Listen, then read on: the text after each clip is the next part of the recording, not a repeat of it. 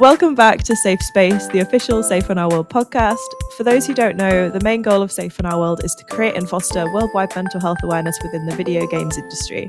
My name is Rosie, and today I'm joined by Raccine Malcolm, who is probably one of the kindest people I've ever had the pleasure to speak to. We've had to redo this introduction like 4 times because every time we get near to finishing it, we just burst out laughing for no apparent reason, and it's wonderful. But Raccine has been an enormous part of the Safe in Our World community, a part of the Discord. She's certainly taught me an awful lot from her experience in community management. And she was absolutely incredible during the mental health fundraiser that we did in May this year, which included sitting with me while I had a big old cry and a breakdown about trying to figure out how to make scenes ready for Twitch. Because I'm terrible and I don't understand any of it. But to summarize, Raccine is like the most positive force that I've ever met. And for the charity specifically, she's been amazing. But I think it's fair to say that you're pretty amazing in pretty much everything you're involved with at the moment. So I know I sound like I'm kind of doing a reference for you right now, but I do genuinely just think you're wonderful. That aside, welcome to the podcast. I'll spew like so much good stuff about you all the time. Hi, I'm Raccine. Thanks so much for having me, Rosie. I'm involved in a lot of projects in the gaming space overall. Most of them are, community and diversity, equity, and inclusion-based projects. And even though Rosie is like, spewing all of this positivity, I honestly have to say that Rosie is just being. Like, Rosie is an angel. She talks about how I radiate positivity, but honestly, Rosie is one of the most wholesome and encouraging people I've ever met. Just being around her brightens your day. I can assure you of that. So if you're not around Rosie, get around Rosie. Oh my God, you can't see me, but I'm gonna start crying. Stop being so nice to me. Cry, Rosie. Crying is healthy, but you're gonna have to edit. I can't handle nice things and compliments. Wow, why are you me? I'll call both of We're us literally out. the same person. Honestly, but yeah, thanks for having me as part of the podcast. I'm super excited to get into all things mental health, community, and DI. Like, get this train going, rolling, choo-chooing. Yeah. Absolutely. Your wheeze laugh. It's huh? You did a little bit of a wheeze laugh, and those always get to me. Oh no! Don't make fun of my wheeze laugh. No, it's not. No, I'm not making fun of it. It's cute, but like they just get to me immediately. It's one of those laughs that it's just super contagious. Once somebody starts wheezing, everybody's like, oh my God, I wheeze all the time, honestly, and it's like it's bad because now that's just become my laugh, like my token laugh, and I don't know what to do about it. Keep it. It's your brand. It's you, Rosie. Let it happen. It's like struggling to breathe whilst finding things funny. I love that. At least you're not doing like the wheeze cough laugh. You feel like, the asthmatic laugh. I used to do that. I don't know why. Oh, we're so amazing. Chaotic. No, I really was naive thinking there was going to be a good structure to this podcast, and I know that we're just going to go on tangent upon tangent, and I'm not mad about it. Which is great. It's good for content. I think I think that's one of the reasons why people really love community managers. It's just they're people who are so empathetic, and even though you have a lot of introverted community managers, ironically enough, they're still great at holding a conversation and, just making you feel comfortable. And even if that means your podcast is going to be structureless, that's fine. Yeah, I don't mind about it. So, real talk. Tell me about A, your favorite game of all time, and B, your favorite game right now. And if they're the same, just tell me your favorite game. Oh God, that's so hard. I feel like recently I haven't been, gaming, but I've been playing a lot of gentle games like Town Scraper. Is it Town Scraper? If I got that wrong, I hope the devil. No, I think that's right. Me. Yeah, Town Scraper. I've been playing that recently. Wait, is it Town Scraper or Townscaper? Oh no, it's Townscaper. Yeah, I knew I added an R somewhere. Yes, we're scraping the town. I'm sorry if the developers of Townscaper listen to this and they hear that. Please don't quote me on that. I I'm beg you. gonna clip that specific Don't you dare audio tag and them. send it directly to you. No, but I've been playing Townscaper a bit recently. It's been a super relaxing game. I think it's one of my favorite games right now. It's kind of gentle, and for some reason, I've been playing Uno a lot on my phone, just during breaks and when I'm not working. I've just been playing Uno. I don't know what's going on there. I mean, there's Do a you lot find of Uno relaxing? I don't know. Uno is so I toxic. think you'd be the first. Uno is so toxic. Uno is where you lose all your friends. Uno is so toxic. I mean, people think COD is toxic, but have you ever done 4 draw 4s on someone in one Uno game? That's so toxic.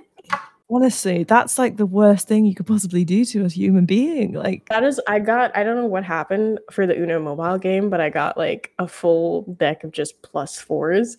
And I was like, so I basically win. Is that what you're saying? you're about to destroy someone's life, basically. I did. I feel bad. And the +4s kept landing on one person specifically. No one had a reverse. I'm like, I'm sorry. But yeah, oddly enough, Uno, I don't know why. I mean, I'm going through a transitional phase in my life right now where I'm adjusting a lot of things and building up a lot of things. So I guess I've had a little bit less time for, typical gaming that I would do, like playing open world games and stuff like that, which I find completely relaxing. And kind of exploring the indie scene as well. But I haven't really had much time for that recently. But soon, hopefully within like the next month, I should have more time for that. But if I have to talk about my favorite games of all time right now, I mean, putting favorites up on that pedestal is super hard for me as well because I feel like all of that shifts over time as well. So I've Sure. definitely always been one to recommend Rome, and When the Darkness Comes. Those are 2 great psychological horror games. I think they're an awesome experience. Especially, I find that Rome is a super interesting way to perceive how someone would necessarily deal with their own death. That's super interesting, or how the afterlife may manifest for someone based on their experiences. I think it's a super cool game. I don't want to give any spoilers, but it's a first-person perspective experience, and I think the atmosphere, the architectural visualization, English, everything was just fantastic. The audio and everything. It was developed by a student team. I did reach out to them on Twitter shortly after my 4th or 5th or 6th, 7th I'm replaying it. And I just let them know it's a great game. I really don't ever get tired of replaying it, and I love introducing people to it. It's just an awesome experience. And then When the Darkness Comes is a game specifically that kind of deals with the experience of a developer and the different things they go through in terms of mental health struggles and through processing that. And it's a lot, and I think it can be heavy if you're really going through stuff right now. If you're having any mental health struggles, and specifically related to certain topics such as depression and certain forms of ideation, I wouldn't necessarily recommend you playing that game. But otherwise, go for it. It's a great experience. You get a lot of insight into mental health from the perspective of a developer, so I think that's super awesome. Those are 2 games I will always recommend. And then on the more like relaxed side, I would say, there's also Per Aspera by Raw Fury. Thank you for the key, Zeke. I have not stopped playing that since I received it. It's a great game. It's one of those things where, like, even if you don't have time, you can play it and basically, terraform Mars. It's awesome. Don't tell Elon Musk, please. Oh, Don't no, tell your him. secret's safe with me. Don't worry. I mean, I'm He sure he probably has already knows. different things to be doing than listening to the podcast. But if you're listening, this is directly to Elon. Oh no, but yeah, Oh, that's me. What about you? What are you playing right now, Rose? I know you're a fan of wholesome stuff, so I do love the wholesome stuff. I've also been playing a few like mobile games as well, because I find like I really resonated with what you were just saying about like not really having time to get into a big open world game or a big story game. So I've been playing like some solitaire games. There's a game called Flick Solitaire, which I was introduced to by someone out making games, and I adore it. It's just delightful. But then, having said that, I recently discovered that Skyrim has come out on Switch. And so it's time for me to ruin my life on Skyrim again. no, Rosie. Listen, I'll simply just message you. If I see it on your Discord status at like 5 in the morning, Rosie, we're gonna have We're gonna have to talk, Rosie. You cannot play Skyrim on Switch at 2:45 a.m. It's not healthy. Don't call And me out like this. you're gonna do it every day, Rosie. It's not like a once a day, like, once every other day thing. If I see it on your status every day at a specific time, we're gonna have to talk. I'm just gonna be constantly offline, so you never know. And secret. I will sense it, Rosie. Oh no, the Skyrim sense. It's the real sense. I will sense it, and I will immediately just message you like, Rosie, are you up playing Skyrim on Switch right now? Is that what we're doing? Go to bed. Get off. Yes, go be healthy. But no, Skyrim is up there. And Animal Crossing, since the update has come back, I've been heavy back into Animal Crossing. This is pretty blasphemous. Don't call me out, but I actually have not played Animal Crossing yet. I don't own a Switch. I might get one, but I do not own a Switch, nor have I played Animal Crossing. I feel like the entire fandom's going to come for me, including the people that I'm friends with in the gaming industry too. They're going to call me out on that. Why haven't you played Animal Crossing yet? It's the peak of wholesome gaming. Why wouldn't you? Don't judge me. I don't have a Switch. Oh, no judgment. I only got a Switch earlier this year. And I played Animal Crossing when I was a kid, but it's very up your street. I feel like you'd love it. Yeah, but there's another game that's pretty close to that you can download on mobile. I'm Lisa, if you listen to this, I'm not doing free promo, but it's a really cute game. It's called Sunshine Days. It has a similar aesthetic. I think it's super cute. You can download it on mobile whenever you're ready. It's just so cute. What's it about? I like the sound of it. Oh God, even just the name itself just makes me, it just gives me a warm feeling. It's literally the most adorable thing, and the graphics are perfect. So Sunshine Days is essentially, like I said, the premise is similar to, Animal Crossing, but you can kind of take ownership of a new home in Sunshine Days. Like, you move into a new town, the house is suspiciously cheap. I think the house was actually free, I believe. I would need to check back on that. I haven't replayed the intro in a while. I've just been doing tasks, a lot of quests. Don't judge me. But I think it's super cute. The graphics are great. It's a relaxing game, so you don't really feel any pressure. The graphics are super easy on the eyes. And they also have ways to kind of identify yourself in a more gender neutral way. So I really like the fact that they have like diverse way of identifying yourself as a player in the game, so you never really feel left out. They have gender neutral options, and even designing your character, you can have like a really neutral appearance, or if you're more femme identifying or masc identifying, you could do that. Or if you don't really feel like identifying with anything, you can also do that. I really like how diverse the game is, and I know they were looking for diversity consultants at one point, so they're really serious about creating inclusive games. Like, they're NetSpeak as a company, they're super serious about that, and it's totally reflected through their communities, through the games they make. Sunshine Days is super cute. Props to Lisa, because she built up this adorable community. I know she's gonna probably say, "Oh, Raccine, without you and the support of others, I wouldn't be able to build up I will pinch her little cheeks. Lisa, you did that all on your own. You're an amazing community manager, and I adore you."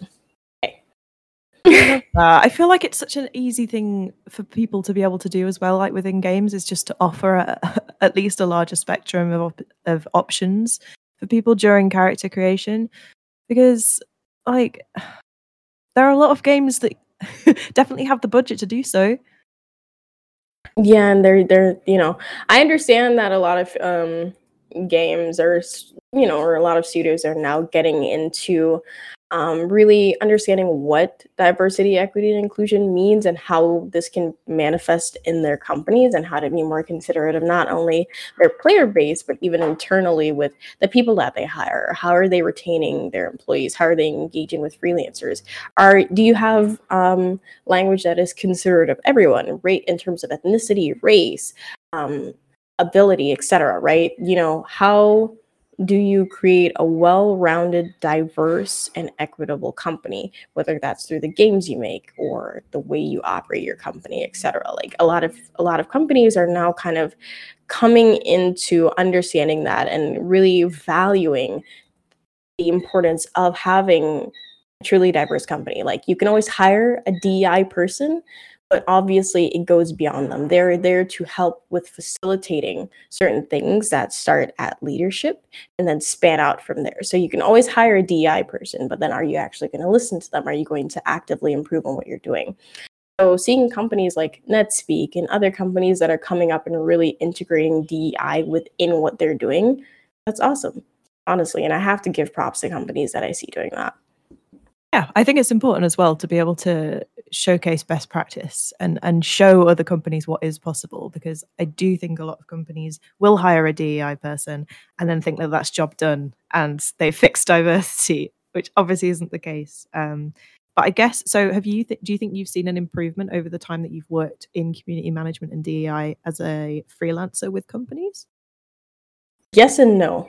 I've seen a lot more interest in DIB, but not necessarily strides towards it. Like I see a lot more companies that, adapting to the current climate, as they would call it, but only a few companies so far I've seen have really pushed behind their diversity initiatives. I know DEI is basically a lot of people are dealing with it like it's a trending term now, just like how community popped up as a trending term. And it's kind of sad to see that as well. It's good that it's getting the attention that it needs, but then is it getting the action that it needs, right? So it's kind of a yes and no, where you see a lot of attention being put towards it and you see some companies putting a lot of effort towards it, but then you have a lot of people who are also labeling themselves as champions of diversity just for social points, and it's super tiring to continuously see people like that enter the space, because it's dangerous, and it's unhealthy to really encourage people like that to be present within DEI circles. But what can you do? People are looking for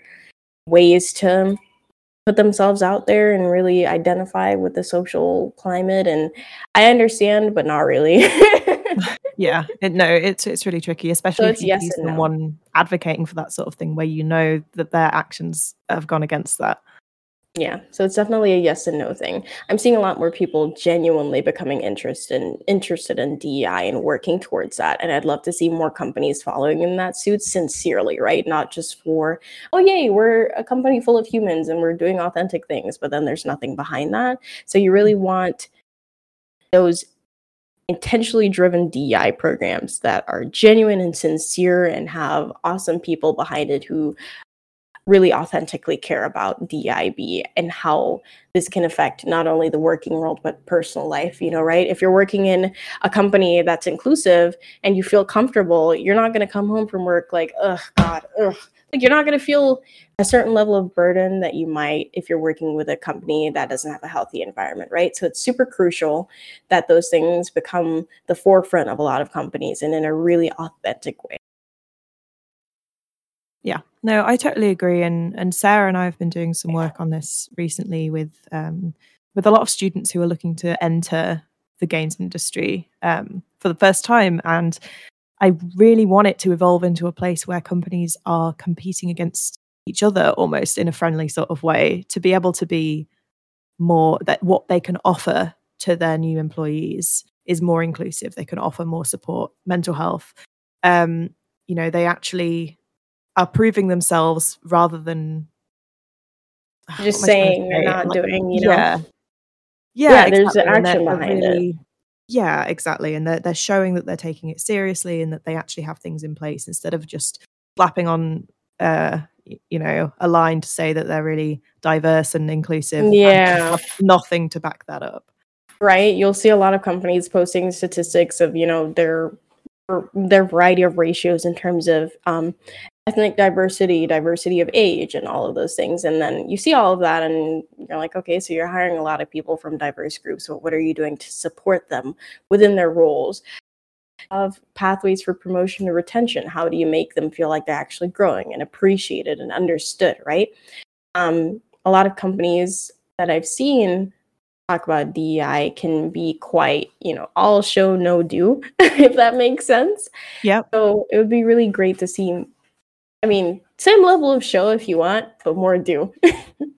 Yeah, I agree. And having that diversity across the whole board of all seniorities, because Yeah, that's often it super is not the important. case. Right? And yeah. A lot of people are what I've noticed in terms of kind of taking it from the recruiter's perspective as well.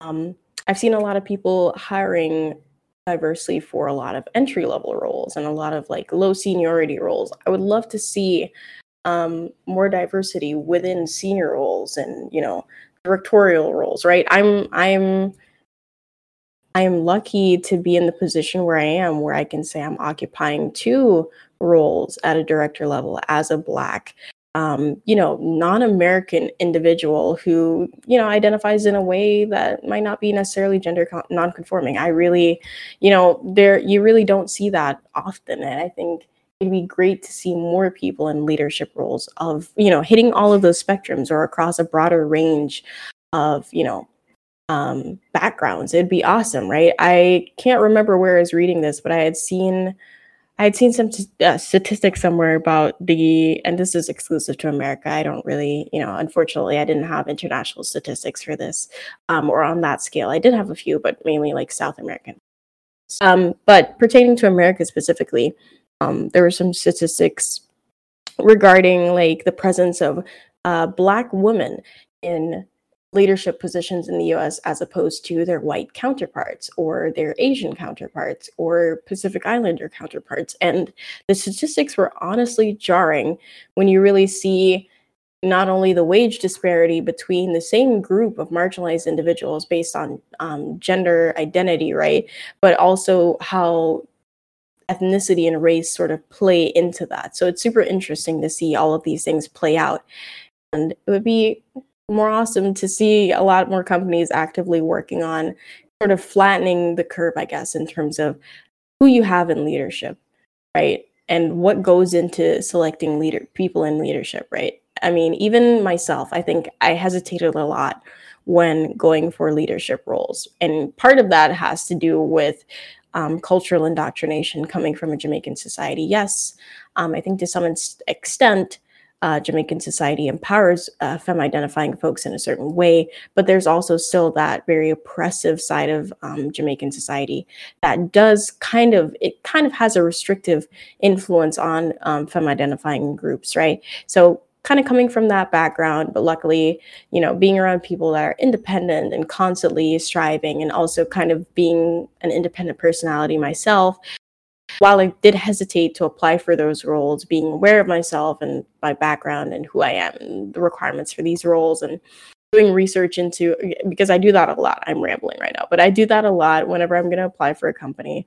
I look into the background. I look at who's there, who's in leadership, right? Like, how am I going to fit into this? So I do a lot of that, and just, being aware of that, and then still applying and going on. There's a lot more anxiety than I would like. I think there are a lot more ways to make these processes more inviting for people like me and people who aren't like me, which is what diversity is, really kind of understanding differences and how we can encourage that within these spaces, whether it's personally or work or anything. All of that to say, yay, be more inclusive. That was a long-winded rant, and I changed points like 5 times. No, but it was really valuable, and I agree with everything you're saying, because it come from such a different sort of perspective than what I would usually see. And I think that's so important, because it must be so difficult to look at a company that maybe you want to get involved with and be unfamiliar with them, first of all, but then have to try and do all of this background research to make sure that it's even a place that could be considered safe for you to go to, Was that a So pun, Rosie? Oh my God, no, but thank you. Rosie, was that a pun? Yeah, but definitely, all rambles aside, it can be challenging occasionally to find companies where you will feel comfortable. There needs to be, for me, I usually have a few marks that I use to show if a company might be good to place myself in, whether that's the way they treat me during the initial screening call, the language that they use, their team structure, and how things are handled. Like with Mothership, one of the companies I'm working with, the majority of leadership right now is femme identifying, right? So that's awesome, and the CEO is a woman.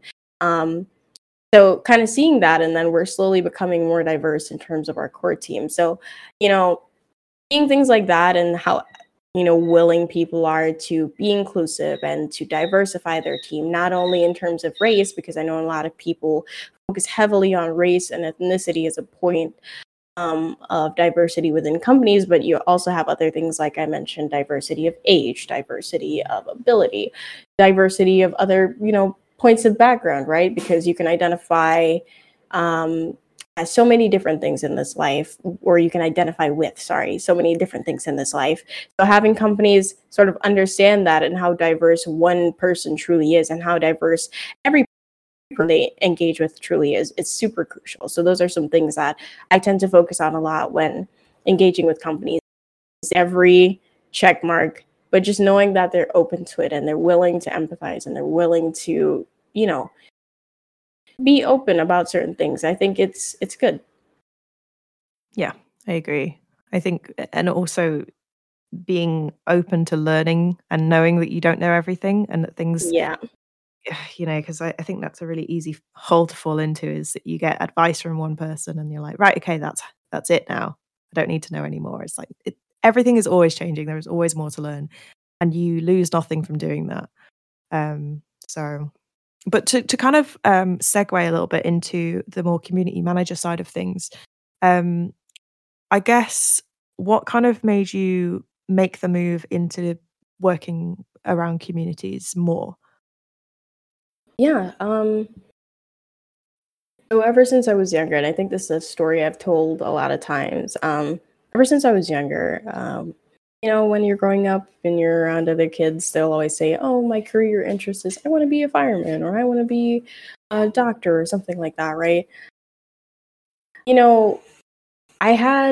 I don't even know how I knew to pronounce it at 5, but I basically said that I wanted to be a philanthropist. And, when you're around other 5-year-olds, they're like, what is that? What does that do? Did I explain it properly? Maybe. Well, I was at 5. I love that's the response. Because I was definitely like, I want to be an astronaut. I don't understand what it's like to be a human yet. No. Honestly, samesies. I mean, the thing is, technically, kind of, because Safe in Our World's branding is space themed. So maybe you did get to be an astronaut, Rosie. You're right. And you know what? We all live on a rock in space. So yes, we're all technically astronauts. but yeah, just coming from that background with wanting to be involved in philanthropy and just I've always really wanted to find a way to support others and create those healthy environments and kind of be a resource for that. And so I think it's one of those things where I sort of partially accidentally and partially intentionally rolled and stumbled into games community management, and now I'm in the broader tech field. But I think it was one of those things that I was destined to do, if that makes sense, if you believe in destiny and all sorts of things like that. But I think it's one of those things that aligns well with me as a person and my core traits. So it just sort of makes sense that happened. I got in through volunteering, and then I shortly got paid positions after that as a freelancer. And things kind of just went from there. And I went through a lot in the gaming industry. I can't deny that, from abusive employers to social climbers, kind of, unfortunately, I had to go through being tokenized a lot as a Black individual. It's just, you go through a lot in the gaming industry. It is an industry that is going through change, that is growing, that is developing, and there are a lot of pain points there. But I will say that I've gone through a lot. And I mean, getting to the point where I can reflect on that now and say, I went through. Can I curse? How bad is it? Not that bad. Go for it. I went through a lot of chocolate fudge. I mean, you can say shit if you like. I don't think I could take you seriously if you say it. You didn't preface it with, I don't know if this is going in the blooper reel or the actual podcast. Honestly, I feel like it could go in both. Honestly, yeah, just blooper reel, chocolate fudge, golden doodle. sorry. My partner just walked by and showed me a picture of a golden doodle. I was like, that was so. Where did that come from? I don't know. Don't show me the golden doodle. Oh my god, the price for a golden doodle. I cannot English. This is going in the blooper reel. This part with the golden doodle. I think it's probably Where for was the best. I don't even. Okay, yeah, but You were going through some chocolate fudge. yeah, I was going through a lot of chocolate fudge. At the time, it was. I think it was a really educational experience, and that sort of taps into why I began mentorship, right? Because I wanted to create an environment where mentees could have the opportunity to have a good start in the industry, right? Whether that's setting your rates, because that's one thing I had definitely had struggles with coming into the industry, and I want to be there to advocate for my mentees and say this is their starting rate, you're going to pay them this, and we will go through finding clients until we find one that aligns with those things, right? There's certain criteria that companies have to meet for me to feel comfortable enough to say, okay, yeah, I can recommend you my mentee. This is a safe environment for them to be in and grow. And I mean, sometimes that's not always the case, right? Like an environment will seem great at first, and then as you actually get into it, there are a lot of hiccups along the way, and I think that's applicable to any company, especially as they grow and change. But there's certain things that are just unacceptable, and definitely going through the process with mentees of having to switch work environments or encourage them to switch work environments or professionally deal with a client being unprofessional, right? Trying to navigate those things, even as a freelancer myself, prior to having mentees, was a wild adventure because the gaming industry is a wild adventure. Correct. But it's so nice that they have someone like you that's looking out for them in that sort of way, because especially if they're new to the industry, these aren't things that immediately come to mind. So I think you're doing a brilliant job in that respect. Compliments. I might honestly ask you to re-record this entire episode, because if I listen back and I hear myself at this level of chaos, I'm gonna say, Rosie, delete this. No, This will just never. deal with it. No, we will never show chaotic this to the world. Absolutely, that's not true. But My brain is so all over the place. I can feel it. Although I'm probably just, that's one of those things that comes with imposter syndrome as well. You assume you're rambling, and then probably a couple days later, you listen back, you're like, oh, it wasn't that bad. No, I absolutely, I think everything you're saying is very valid and it makes sense to me. But I guess, this is one thing I really want to talk to you about, actually. So I was talking with one of my friends about imposter syndrome the other day, and there was an article specifically that said, stop telling women they have imposter syndrome. And then it kind of led on to the discussion around the fact that so many marginalized groups or underrepresented groups feel like they have imposter syndrome because they are constantly reminded that they're not a part of where they work or where they live, or like they're constantly excluded in that respect, or not feel as though they're totally welcome, if that makes sense. Yeah. And I thought it was really interesting, and I wondered if you'd ever experienced anything like that, and thought the fact that maybe if you're experiencing imposter syndrome, it's actually not all about you, but it's about the environment that you've found yourself in.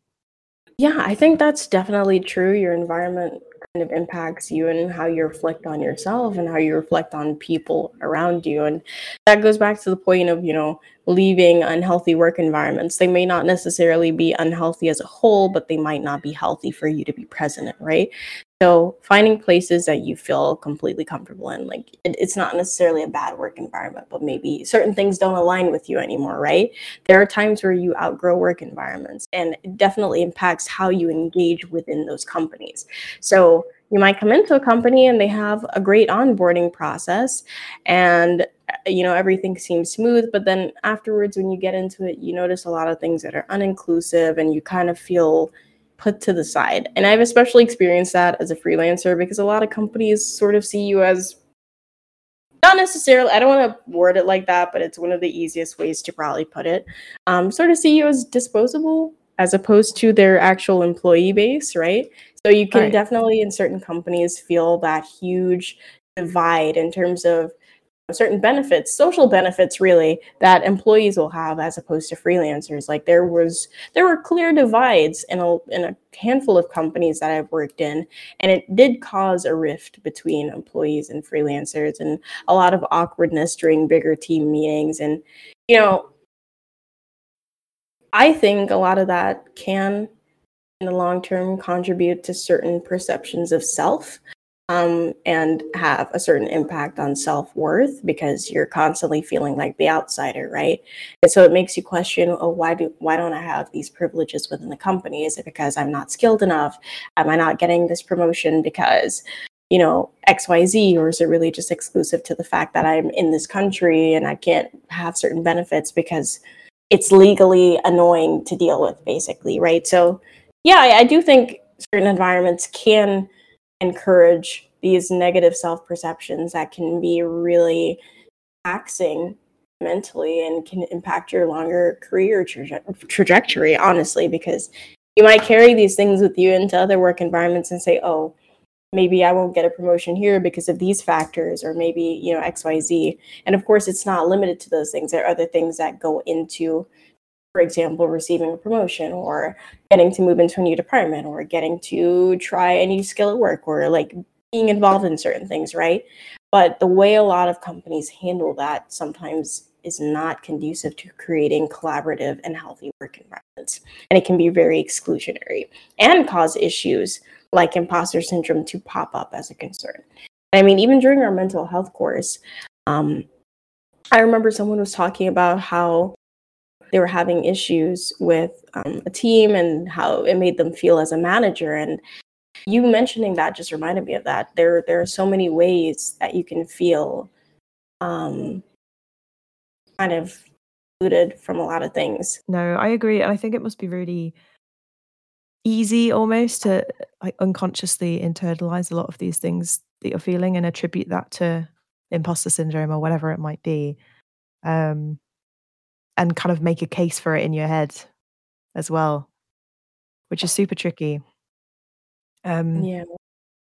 but I guess leading on from that then, apart from imposter syndrome and things that we've already mentioned, what do you think are your biggest challenges that you've had from being in this space and being in community management and DEI?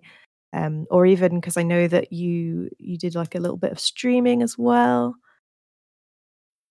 Yeah. So I think all of those challenges are specific to who I'm working with at a given point in time, or then you'll have those overarching issues like questioning my skill set, and sometimes openness can be an issue and reaching out for help when needed. That's something I've been growing out of, luckily. Where it's a thing that sometimes it's hard to say I'm struggling right now. I'm tired. I'm used to being an overperformer, right? So it's one of those things where sometimes that I get ahead of myself, where it's like, I can do this, and I keep doing it. And by the time I've finished everything, I'm completely busted and kind of trying to openly say, hey, I need help, right? It can sometimes be really challenging. So I think that's been one of my greatest concerns. I think it's always tricky as well because I think you're so emotionally invested in a lot of the things that you're working on that you find it hard to and like please tell me if I'm just speaking for you and this is not the case, but I just get the feeling that because you're so passionate about what you do, and I know it's the case for me, it's a lot harder to say no to things or to stop working because you genuinely enjoy what you're doing most of the time. Yeah, and that's the thing. You can genuinely enjoy doing something, but if you continue to have those unhealthy workflows in place, or workflows that may not necessarily be sustainable long term, something that you once enjoyed can actually quickly become unenjoyable. And then that's obviously going to cause some form of cognitive dissonance. And you're going to feel like, is this not what I meant to do? Why am I feeling like this about it? When you really just need to step back and pace yourself, right? Hmm. Yeah, absolutely. I think a lot of community managers and directors can relate on that. I'm sorry. I think especially community managers in a space where there's always more to do, like that it's very hard to switch off, especially if you work in social media. Like it's so easy to just check something real quick and then Yeah, check something real quick, and then you end up looking through about 5 hours worth of work. Not like I'm speaking from experience. So. Oh my god, who would do that? Oh my gosh, don't call me out. I didn't say anything. You just pulled that conclusion all on your own.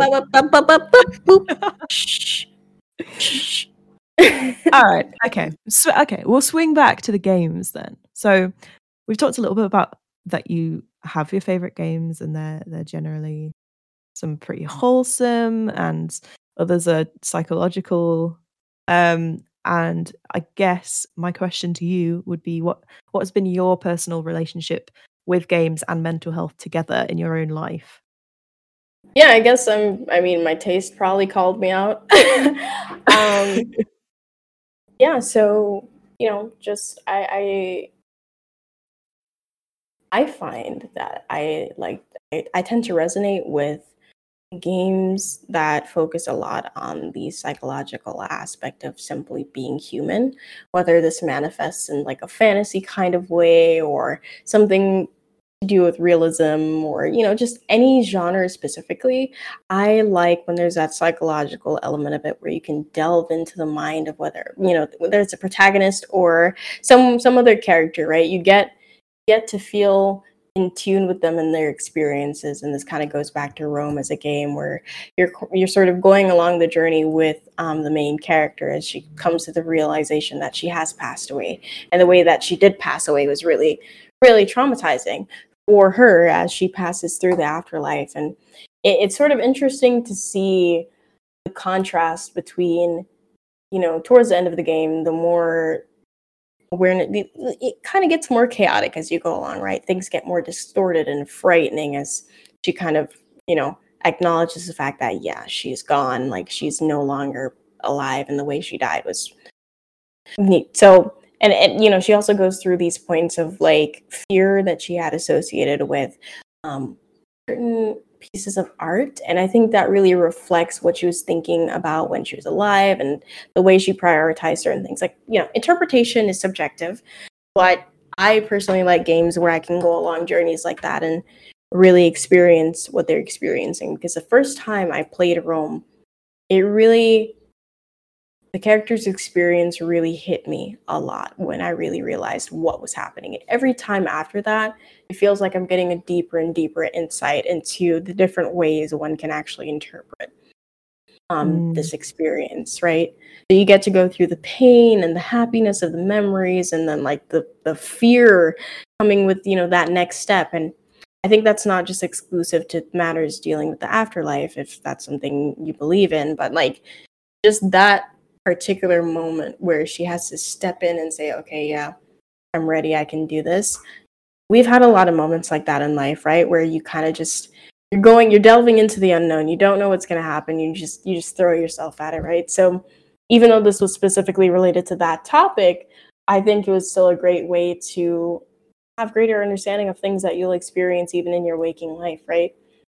So finding games like that where, you have that element of understanding and empathy explored in the game, I think those are super crucial for me, especially coming from a cultural background where emotional expression and understanding is repressed. And so there are a lot of unhealthy coping mechanisms that come from living within Jamaican society.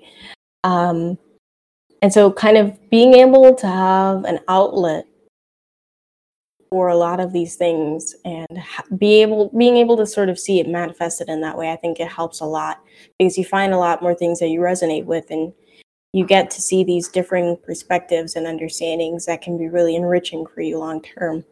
And of course, I have my own mental health struggles with, dysthymia and PTSD and things like that. So those gaming experiences that align with things like that, it really gives me more insight into myself in a way that can be new, in a way that can be familiar, in a way that can be unique, whatever it is. I just find it really enlightening, and I'm super appreciative of experiences like that. They mean a lot to me. And even when I had relaunched my Twitch channel, I'd gotten a lot of recommendations for games that deal with mental health and family issues and things like that, things that I can resonate with a lot. So games are intrinsic to my mental health journey as of the last few years, and it's been crucial as a way of better understanding myself. I love that because I think it's really having powerful stories and narratives is a massive thing for me as well when I play games, because I have to feel connected to either the character, the protagonist, or some character within the game to really feel that. And especially when you see something that maybe you haven't quite dealt with or haven't quite processed yet, it can be like a kind of, again, pardon the pun, but like a safe place to be able Wow. to explore that Wow. in your own Wow. time. It's like a little sandbox. Wow. Sorry. Wow. No, I'm sorry. Every time you say safe, my brain is just like, don't do it, Raccine. You know better. You know better. Don't do it. She's talking about serious business. It's fine. Sometimes in life, she just says safe. Don't think about it. Oop, I did it. Oop, I said I wouldn't do it. I did it. I'm sorry. Feel bad. It's just human. I do the same thing, and then I don't even realize that it's happening. So yeah, honestly, I'm gonna call you out every time you say safe. please do. We should have a safe counter. I'm And gonna. at the Oh end, my god, don't do that. we'll I will figure out. literally make it right now. Oh no! Should we have like a standing, or like a chart, a little graph to show how many times they say it? I will make that graph right now. Oh, I can't help it. I think it's just too intertwined into your branding. It's I think you're probably right. I get it, Rose. I mean, I'm gonna say it at least once an episode because I have to say welcome back to Safe Space. The official Safe in Our World podcast. Oh my god, the word sounds wrong now. I don't think I can say it anymore. No. I'm exiting the building. I am leaving this podcast episode right now. Nobody look for me. I'm leaving. Can you hear? Oh my god, you can't even hear the door opening. The noise cancellation. Yeah, it doesn't sound like you're moving at all. Wow. Okay, well, before you leave, I'll ask one more question and then I will allow it. But if you if you had to give any parting wisdom to someone who was either looking to get involved in community management or DEI or mentorship, or even just exploring their own mental health within games, what would be your advice to people? I feel like there's a lot of advice across the board that can be given from so many different people. I think one of the best things is form genuine connections, right? Aside from the more logistic side of things, like if you're going to be a freelancer, get your shit together, like in terms of financials, maybe from a company that helps with applying for a mortgage later. But that form genuine connections with people who you could even see yourself being friends with, right? Because when I initially approached Safe in Our World, and I think this is something I like to do in every work environment, even though you should definitely segment your work and your personal relationships, I think it's a thing where it's great if you can also work with people that you can be friends with outside of work. You don't need to be friends with everyone that you work with. That's not what I'm saying, but you definitely build connections with people who you really resonate with. Don't just network for networking's sake, right? Build those long-term relationships that you actually feel fulfilled in, and the other person can feel fulfilled in. Yeah, I agree. If you've got an authentic relationship with someone that you work with, it's just a benefit, if anything. Like, it's great. I love working with people who I really do resonate with in terms of values, but also if we just, our personalities get on. It's like amazing. I can't wait to keep working with this person. Exactly, because when I initially sort of came into Safe in Our World, I already knew from day one that you and I would be friends. And here we are now. Oh, hell yeah. Right? I literally cannot stop saying positive things about you. Whenever anyone asks about Safe in Our World, and even when I'm in the middle of venting, I literally just spew positive stuff about Safe in Our World. Literally, the name of the charity, everyone that works here, it radiates safety and comfort. So definitely living up to the company name.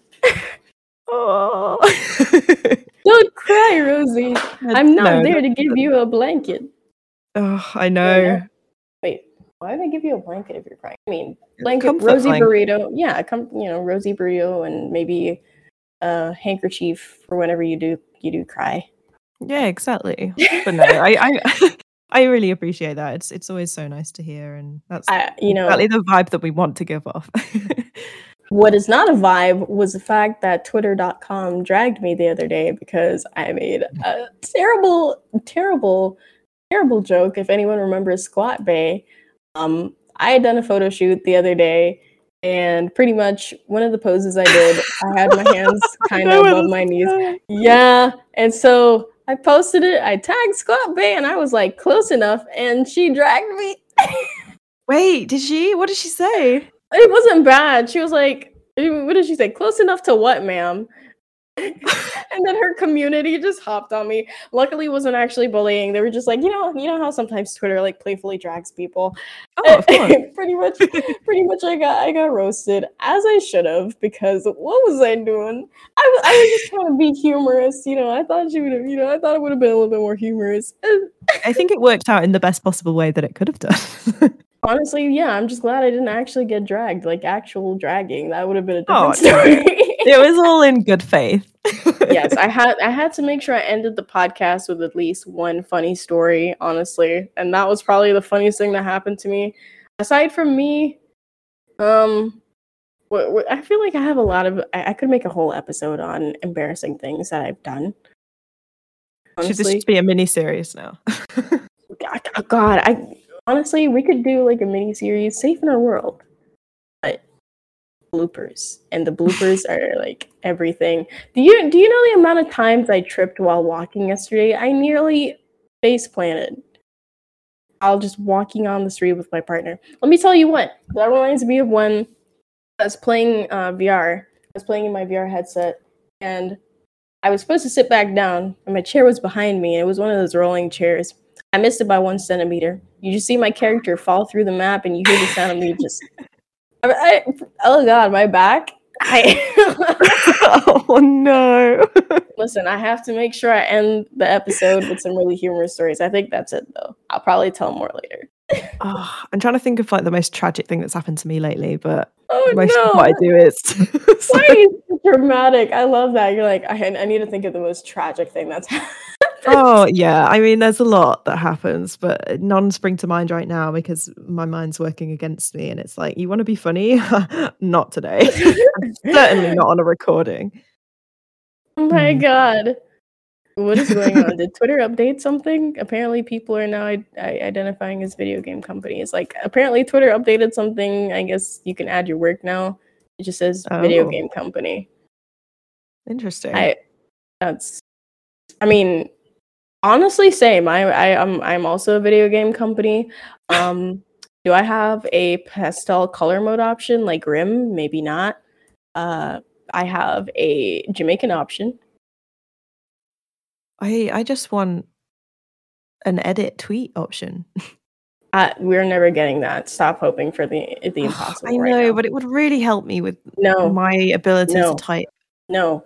You know this. You've experienced this firsthand. I can't write a tweet without it having a typo in it. Please. You and I both, if we look at our message history, the amount of times we've just like both messed up on oh my God, it's like a whole thing. I could screenshot and make a collage of it, and it would just make sense to us. You know what? Something tragic did happen yesterday. Oh, no. And I don't know if this will make it into the final cut or not, but Jake, if you're editing this and you think it's good enough, it can go in, I suppose. But I was in a Twitch stream chatting, and someone was talking about because I was really tired, and I always make mistakes when I'm really tired, and my persona, or like my name on most platforms, is Arty Party, and so it got changed to Arty Snoozy because I'm always tired, and it's like, yeah, perfect, right? And then we were talking about like, oh, maybe I should just get it tattooed across my forehead so people know when I'm being an idiot. A temporary tattoo. Oh my God. And then I meant to say like, oh, I can't wait to wear those temporary tattoos, but then I said I can't wait to eat them. And then I didn't notice for like 5 minutes, and no one responded to me, and it was just really embarrassing because no one like acknowledged the fact that I just said something that made no sense and was a bit weird. And I was just like, I felt so betrayed by everyone in that chat who could have just like, deleted the message, ban me from talking, like anything, just to make me look less of an idiot. I would have simply just Discord disconnection sound. Or like Microsoft Windows shut down. Yes. Wait, where's my soundboard? I feel like this is a really good way to end the podcast. If we keep talking, it's going to be a 2-hour podcast and people are going to wonder what happened. How did we get here? Yeah. And then they just listen to the 2 hours and be like, that's how we got here. We just let them keep talking. This is why we need a better mediator than me, because I'm terrible and we'll just keep going. No, you're perfectly fine. But okay, no, we will wrap it up. I think it's been, I've had a really nice time. So thanks for coming on. It's always a pleasure to talk to you. I swear, this whole conversation was an energy boost. Thank you so much for coming on. Honestly, it's been a blast. And for those listening, I hope that this episode has been educational in some way or helpful in some way. If you are struggling, please know that you're not alone. There is a lot of support out there for you if you need it. And if you're looking for somewhere to start, please do visit our website at safeinourworld.org to find a list of global helplines, as well as a lot of information about different feelings and symptoms and all sorts of bits and bobs. So thanks for tuning in. Oh, and one more thing. Yes, I have one more thing. That was a great outro, Rosie. And you know what I think personally? I think you deserve a standing ovation for that. That was a great closing. Honestly, 10 out of 10. Would love to hear that again. You should do that again, although maybe not right now because we're still recording it. But, just...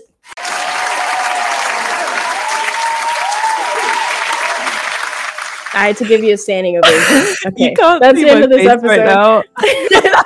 That's the end of this episode. Bye, everyone. Everyone scramble. Everyone scramble.